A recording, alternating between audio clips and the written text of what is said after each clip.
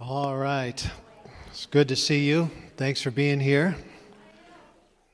We're talking about the lost art of friendship for the month of September, so it seems odd to say stop being friendly, but grab some snacks, got your coffee. We've got to work our way towards Waffle Sunday for the first time. Now, I don't think many of them are in the room. Is anybody in the room that brought waffle batter this morning? Nope. I think they're all out there guarding their waffle batter. Oh, all right. Rob, although Patty made it, so I don't know. Yeah, Liz, right? Chris. Oh, get in line for Chris's. I assume the bourbon bakes out of the waffle batter. Is that how it works? I don't know. We'll find out. You'll know if you get Chris's, I'm sure. All right. So in the middle of there's football on today, right? NFL.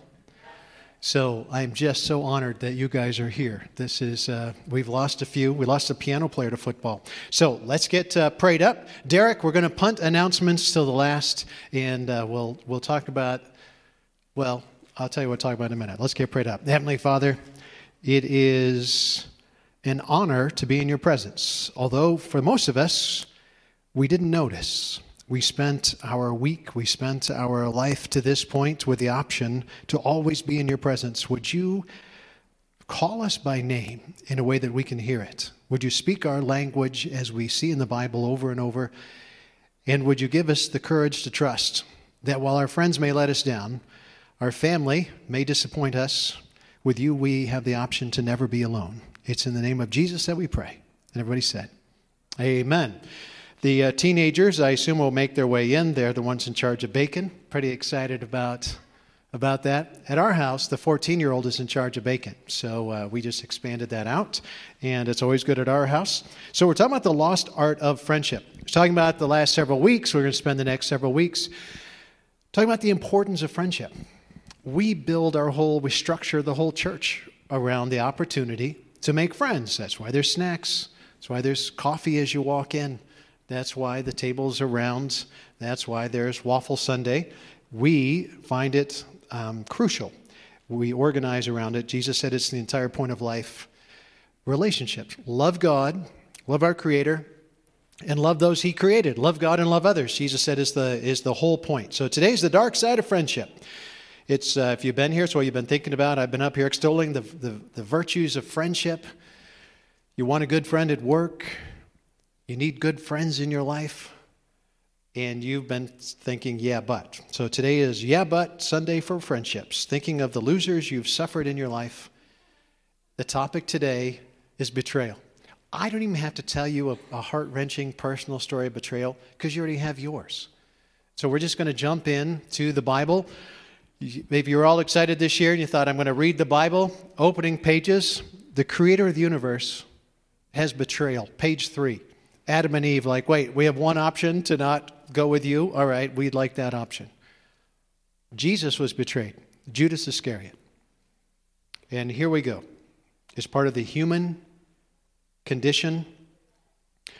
I think, my personal theory, tomorrow, 9/11, and while we'll be remembering being attacked on our soil and the those of us old enough, the crazy images, and I used to live there, and so there was one of our 5 o'clock places. It's 5 o'clock somewhere. That was one of our places. There's this really interesting ground floor. Never been up in all of the World Trade Towers, but when it went, I was thinking of my times there.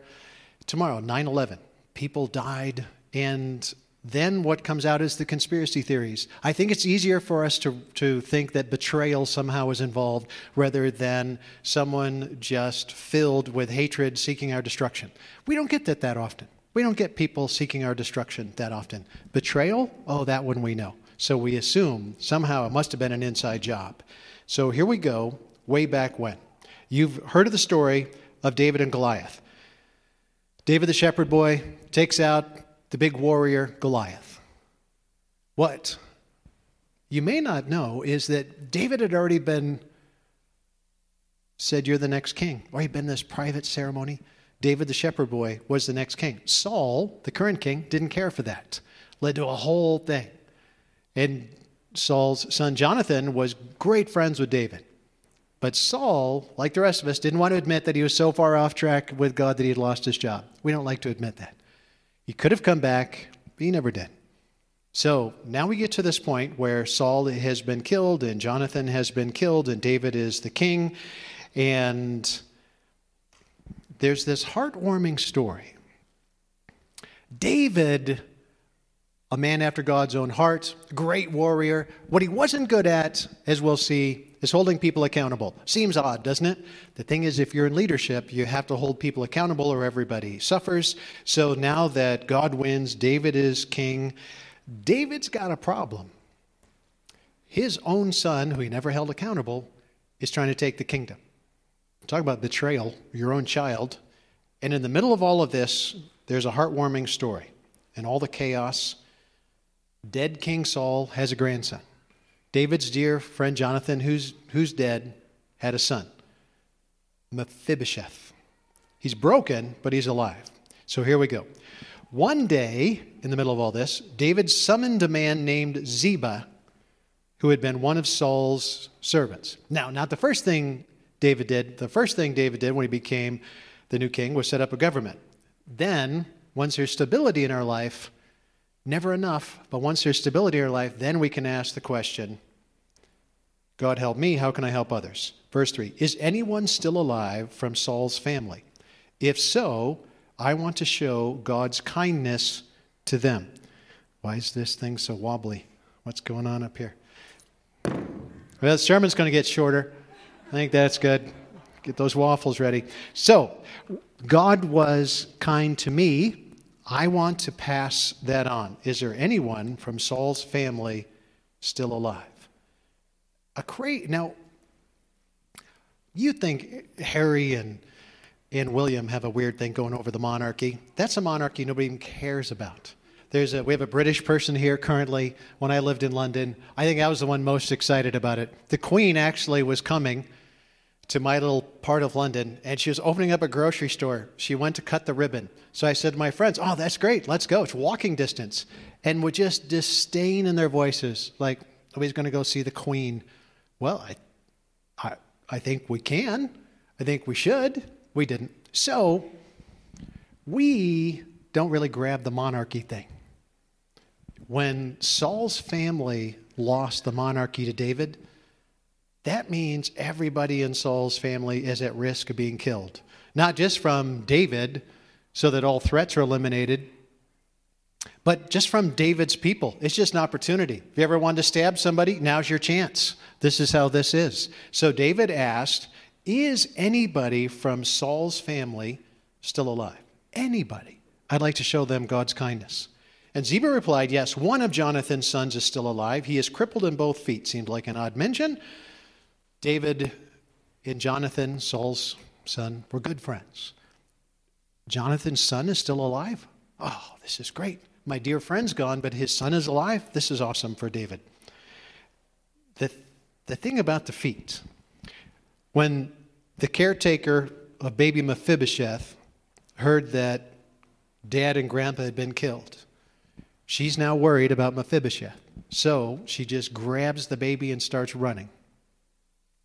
If you've ever been running in a panic, holding a baby, it's hard to run with a baby. It's been a little while since we had one in our house. Ours are all pretty old, but it's hard to run with a baby. You can move with a baby, but you can't run. And so she fell. She landed on the baby. And Mephibosheth then couldn't walk. As she hurried away, she dropped him and he became crippled. This is a real key to a kid, is you can't drop him. And she did. So I'm sure she felt terrible and she was glad he was alive, but now she's got what kind of medical care was available? So why mention the feet? David fixed, as you're about to see, a couple of key things from Mephibosheth. The fear, I'm not going to kill you, and I'm going to provide for you. But David can't fix everything. We can't fix everything for somebody else. Your grandfather's still dead, your dad is still dead, and you still got the feet. So we can fix what we can. We can help where we can. We can't fix it for other people. So David, talking to Ziba, said, where is he, this Mephibosheth? Why does he have to ask? Because he's in hiding. Verse 4. So David sent for him. His name was Mephibosheth. I don't know if you're looking for a baby name. There's Beyonce, Oprah, Napoleon, Mephibosheth, right? If you're going to Google a name and have it come up, you Google Ted, you're mostly going to get serial killers, but right, it's a while. If you put in my full name, I actually Googled my name, and there's some guy with my name, Swedish, my Jewish dad's Swedish last name, who lives in Sweden, runs a shipping company. He covers the first several pages of Google. You don't get to me for a long time, long after I stopped looking. So if you look at Mephibosheth, he's going to come right up. When Mephibosheth came to see King David, he bowed low to the ground in deep respect. Also a risk. If they're going to kill you, give them full opportunity. David said, "Greetings, Mephibosheth." Greetings, Mephibosheth. That's how you want to be greeted by the king, isn't it? Mephibosheth did not respond, "Dave, good to see you. You were a friend of my old man, I understand. You know, he died when I was pretty young. Nice to meet you." I had, they're all gone now, I'm old, but back when I was younger, friends of my dad, we were pretty casual with each other. I sometimes called, I might call him Mr. Corginell, Mr. Rosenthal, but usually it was first name as I got older. Mephibosheth replied, "I am your servant." "Nice to meet you, Mephibosheth. I'm your servant." Very concerned that he's about to lose his head. Verse 7, "Don't be afraid," David said. "I intend to show you kindness because of my promise to your father, Jonathan." David and Jonathan were good friends. "I'm going to be the next king. I'm going to take care of you." Well, then Jonathan died, and so he's going to pass that on. David said, "I will give you all the property that once belonged to your grandfather Saul." Personal property, mostly vineyards. "And you will eat here with me at the king's table, a place of great honor." Verse 8, Mephibosheth bowed respectfully and exclaimed, "Who is your servant that you should show such a kindness to a dead dog like me?" There's a woman in the New Testament that says this to Jesus. She wasn't dead yet. But a dog, we love our dogs. Throughout history, the way we treat our dogs is odd. It's weird. Do other places in the world have dogs in the restaurant next to you? I was in a restaurant several years ago and a dog fight broke out. I'm trying to eat my waffles here, people. What is going on? I don't know. I have lived here for 20 years. Does the rest of the world have dogs just wander in? I remember when we didn't do that. Now it's not uncommon to see dogs everywhere. There's someone this morning at the vet with their dog because their dog met a rattlesnake this morning. So in about $4,000, that dog will be fine. But we love our dogs at our house. We love our dog. The Bible doesn't have anything good to say about dogs. It's not equal. There's no dog baby references, dog parents, not a thing in the Bible. So I'm not sure it should be a dog thing in our house, in our life, but not in our house, in our life. Why would me, a dead dog, as far as the world, I don't matter anymore. I used to be the future son of the king. Now I'm married to an actress in Malibu, right? Isn't that a funny reference? See what I did there? Harry, make it, nothing? All right. I used to be the son of the future king. But now Dad's dead, Grandpa's dead, and my life is at risk, and I don't have working feet. I'm nothing. Why would you show such kindness to me? Mephibosheth bowed respectfully. You should show such kindness to a dead dog like me. Well, the reason is because God showed a lot of kindness to David. He was just a shepherd guy, and now he's king. Verse 9. Then the king summoned Saul's servant Ziba back. Remember Ziba? And said, "I have given your master's grandson, used to work for Saul. Now you're going to be working for Mephibosheth. I've given him everything that belonged to Saul and his family. You and your sons and servants are to farm the land for him and produce food for your master's household." First time I ever heard of Tucson, Arizona. Someone had gone to the U of A. I had a friend that their family, they had money, and they had the palace, and then they hired someone to pretend the rest of the farm was something.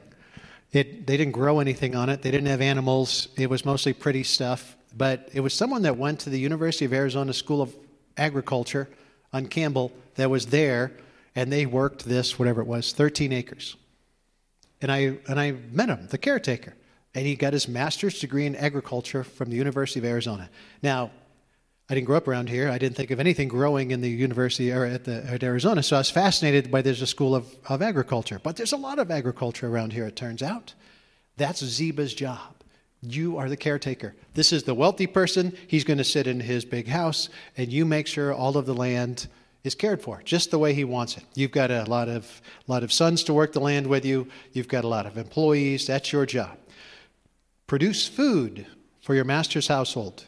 But Mephibosheth, your master's grandson, will eat here at my table, making the point that he has all the honor. You used to work for the king. In essence, you still work for the king. Ziba had 15 sons and 20 servants. Ziba was active, right? Can I get an amen? Verse 11, strong man. Verse 11, Ziba replied, "Yes, my lord and king, I am your servant, and I will do all that you have commanded." Remember that. I will do all that you have commanded. And from that time on, Mephibosheth ate regularly at David's table like one of the king's own sons. Well, one of the sons is about to cause problem. Fast forward, David in trouble. There's a coup. His own son had betrayed him. This is such a crazy betrayal we're talking about this morning. The fact that David's own son was betraying him barely gets a mention. The thing about betrayal can always get worse. When David had gone a little beyond the summit of the Mount of Olives, people are trying to take David's kingdom. There's a battle going on, fleeing for his life, trying to reorganize. Mount of Olives, you might remember, that's where they did communion. Then they went to the Mount of Olives with Jesus. So this is the Old Testament, the prophet Samuel writing these stories down for us. Ziba, the servant of Mephibosheth, as you remember, was waiting there for him. Ziba, waiting for King David. Ziba had 2 donkeys loaded with 200 loaves of bread, 100 clusters of raisins, 100 bunches of summer fruits, and a wineskin full of wine. Even in the middle of a revolt, doesn't mean you can't stop and enjoy yourself, right? It's biblical. Verse 2, David, what are these for? David's at the end of his rope. I don't know what you got going on in life, but David might have been able to compete with your level of stress. His whole kingdom is collapsing. People are trying to openly kill him. What are these for? The king asked. Ziba replied, the donkeys are for the king's people to ride on. Well, he brought 2. And the bread and summer fruit are for the young men to eat. The wine is for those who become exhausted in the wilderness. I'm not sure that this is what your doctor would prescribe right now. Right? You go for a walk, you don't have enough water, you're dehydrated. But that's what they did. This is really helpful stuff. Now, he did take the stuff from Mephibosheth's field. Not sure it was approved, as we shall see. David is enjoying the fact that Ziba is looking out for him. People are trying to kill him. Thank you for looking out for me. Ziba, I appreciate it. David asked Ziba the obvious question. And where is Mephibosheth, Saul's grandson? Your boss, you remember. The king asked him. And here it is. David's betrayal by his own son barely gets a mention. Look at this one. Mephibosheth stayed in Jerusalem, Ziba replied. Mephibosheth said, according to Ziba, today I will get back the kingdom of my grandfather Saul. David is in trouble. Believed what Ziba said. No reason not to. I read through the Bible every year. They read it to me these days. I don't actually risk paper cuts anymore. I'm not a heathen. They read it to me. I was reading through the Bible a couple of years ago. There's always new stuff that strikes me. I've been doing this for decades. Always new stuff that stands out. A few years ago, I read this, and I was really disappointed in Mephibosheth. Apparently, that was where the day's Bible reading, and I wasn't paying attention the next day. So as I was talking to the 14-year-old and my wife this week, I said, well, we're talking about Mephibosheth. I used to really like Mephibosheth, but not after what he did to David. So I sit down on Monday to read through all of this, and I find out this. David's in trouble. Mephibosheth is in Jerusalem. Ziba is with David and reports that Mephibosheth is taking advantage of this coup, going to take over. Verse 4, David says, well, in that case, David said to Ziba, I give you everything Mephibosheth owns. All that I gave to Mephibosheth, that now belongs to you. So the transferring of the possessions right on the spot, this is how you would treat a rebel in ancient times. I gave you land, it's gone now. It's over to those who I can trust, over to the faithful. And Ziba says, I bow before you. May I always be pleasing to you, my lord the king. Now, it seems straightforward. And when I was reading through this a couple of years ago, clearly I wasn't paying attention to the next part. Seems crushing. If you've been through a recent betrayal that's still on your mind, that hurts. And you start to ruminate. Now we're going to fast forward a bit. I mean, after all that David did for Mephibosheth to now claim heir to the throne. Verse 24. Now Mephibosheth, Saul's grandson, came down from Jerusalem to meet the king. Worked through the trouble. David is now doing better. Quelled the trouble. Mephibosheth had not cared for his feet, had not trimmed his beard, had not washed his clothes since the day the king left Jerusalem. David, who leads the Bible study right after, NASA boy right there, he said, so I was reading through this week, and I thought, is this supposed to be a clue for us? Because there's some ambivalence. Who was right, Mephibosheth or Ziba?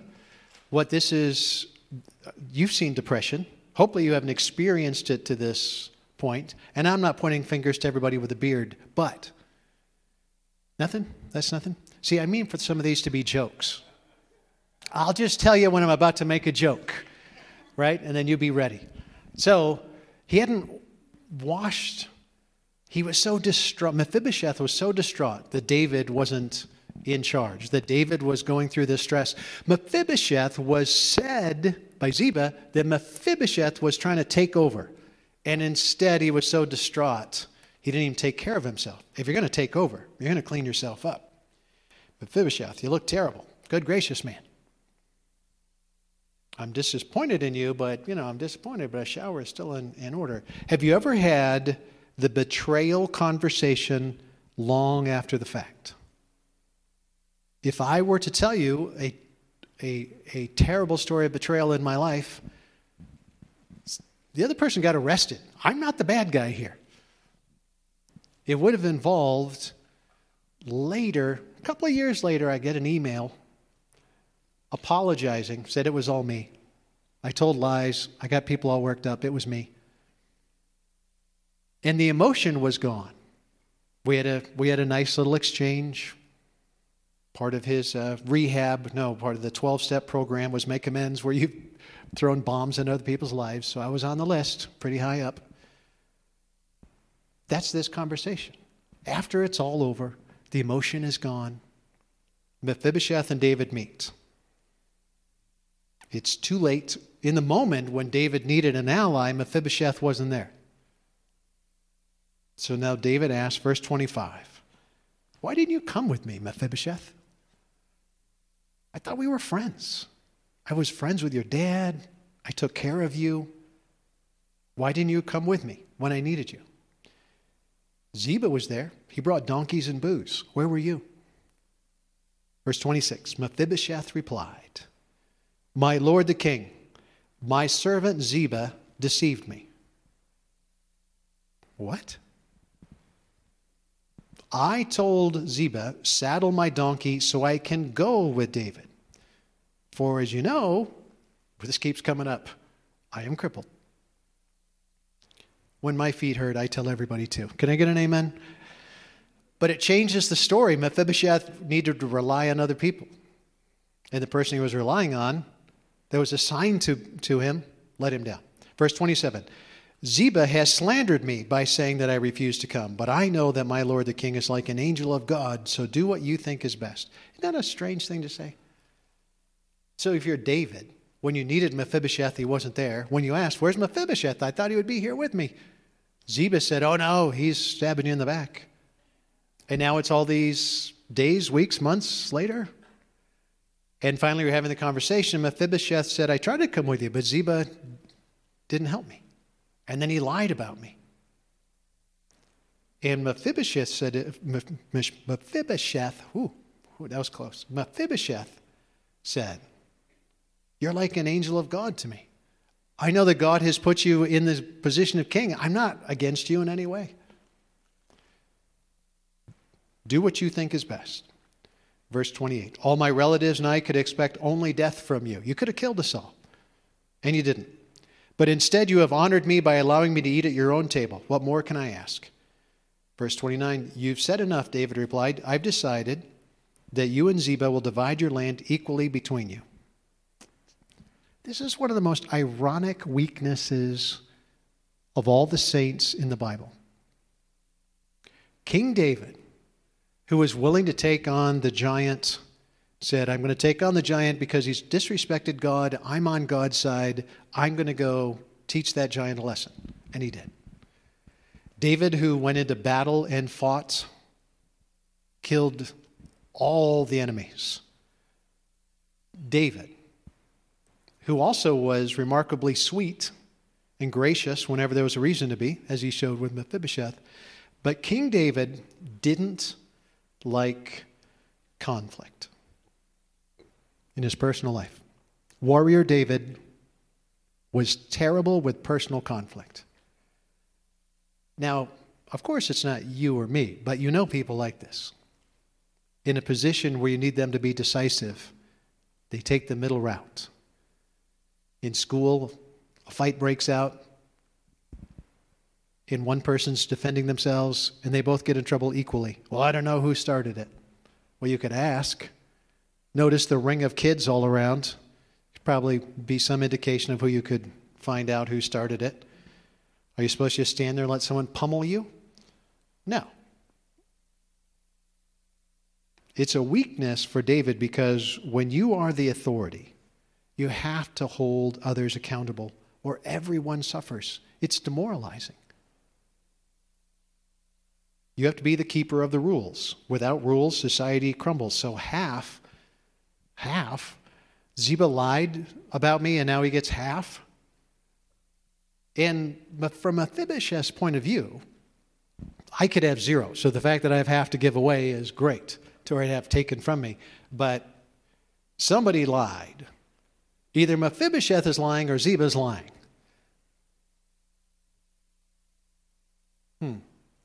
Betrayal.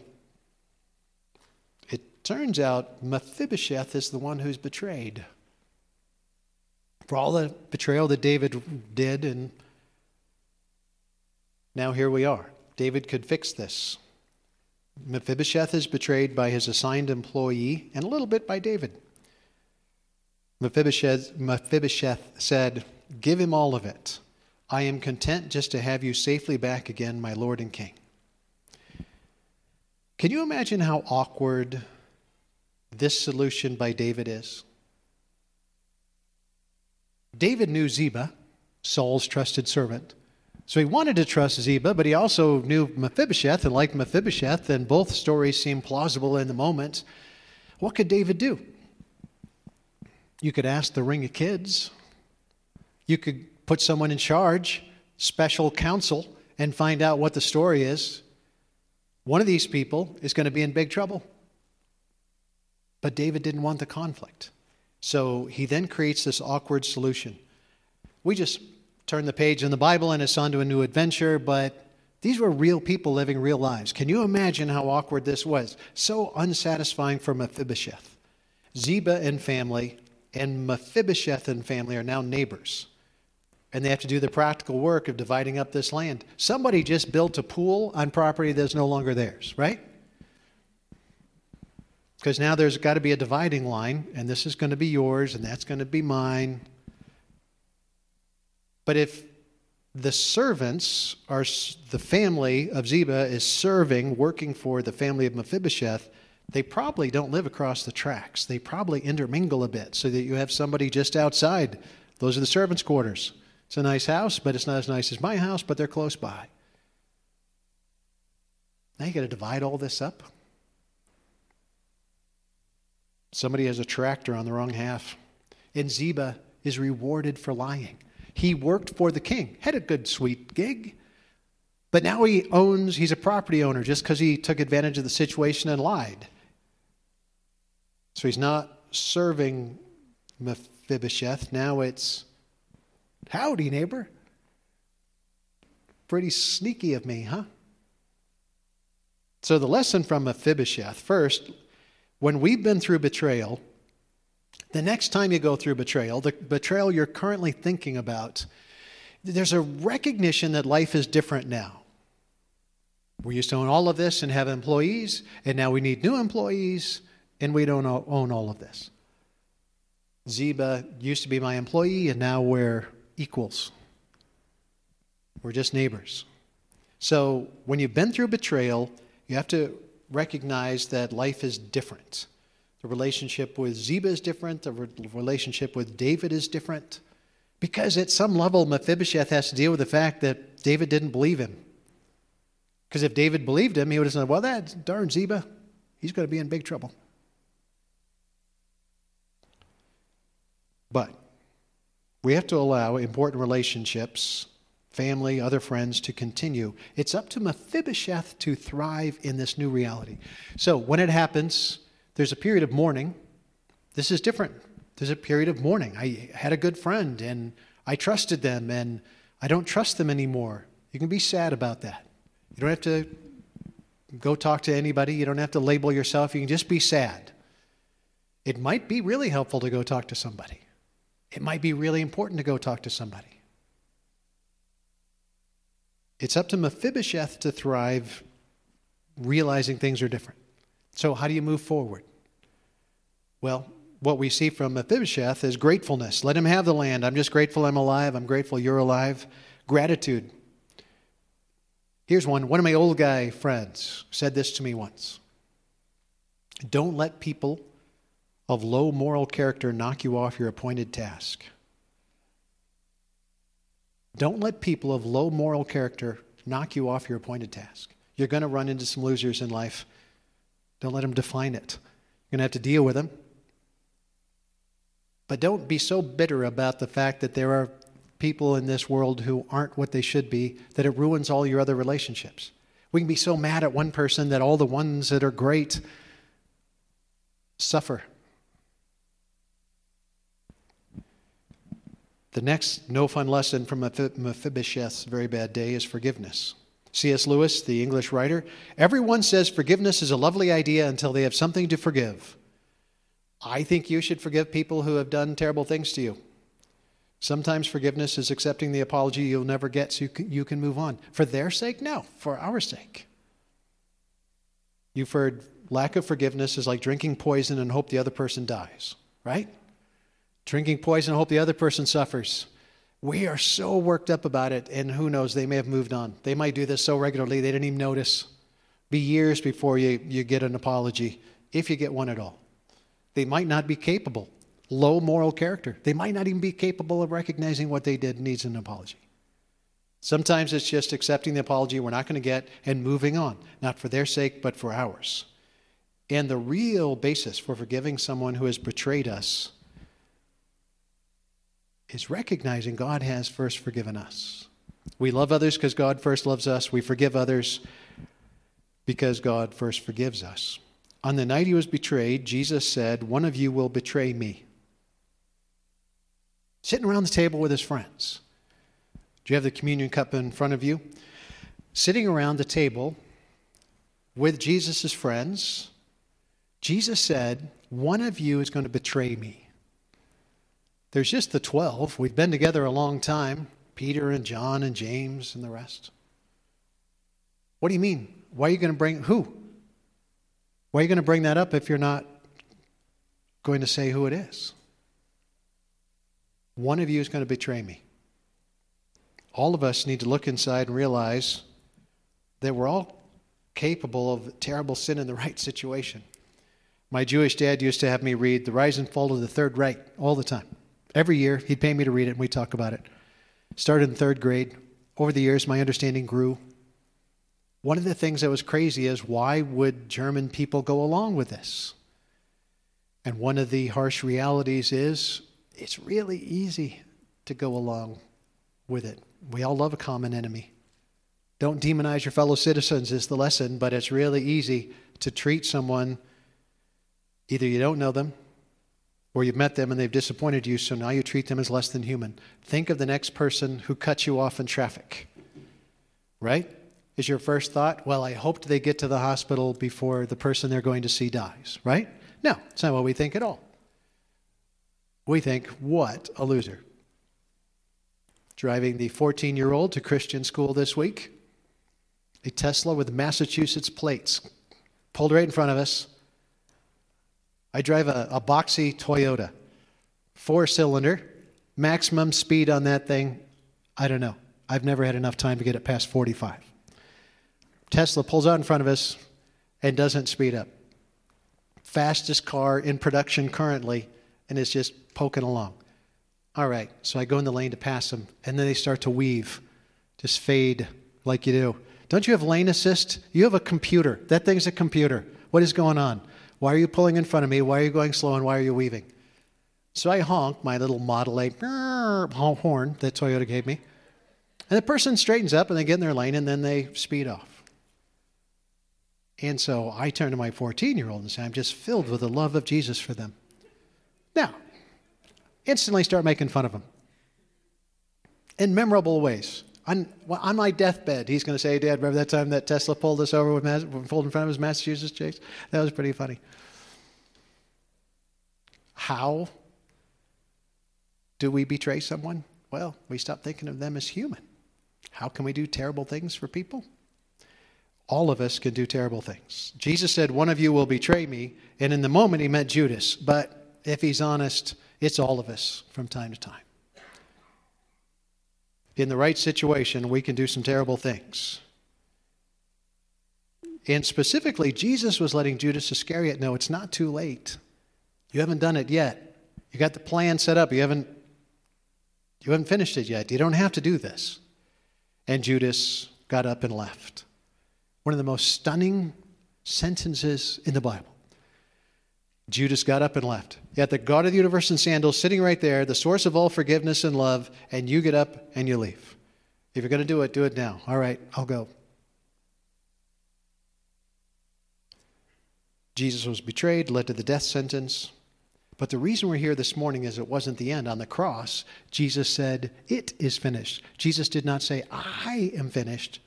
It is finished. The work is done. Sin is still a reality, but it's not the final word anymore. Redemption, reconciliation is key. It's how relationships with our Heavenly Father work. It's why Jesus had to be here. It's how day-to-day relationships work.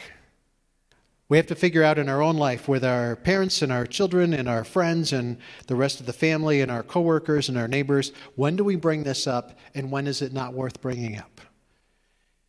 When do we have to say, hey, I need to hear your perspective on this because from my perspective, what you did was crazy. And then maybe they give their perspective and you say, you know, that makes all the sense in the world. If I'd been in your position, I may have done the same thing. That makes sense. It might be that they didn't realize and they owe you an apology. Might be that you owe them an apology. Reconciliation is how relationships work.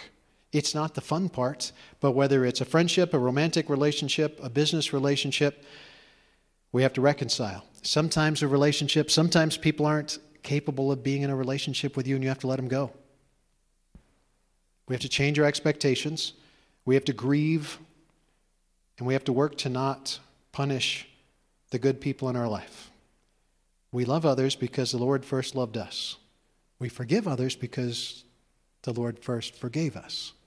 Jesus was sitting around the table. Judas gets up and leaves, and Jesus takes the table bread. Could have used waffles, but we'll use this. Just the normal bread around the table. You've been to an Italian restaurant, right? Nothing? Roman Empire? Nothing? Rome jokes? Okay. Take the table wine. Take the table bread. Jesus takes the bread. So make sure everybody gets a piece of this and hold on. Peter, don't start eating. This is a new thing we're doing.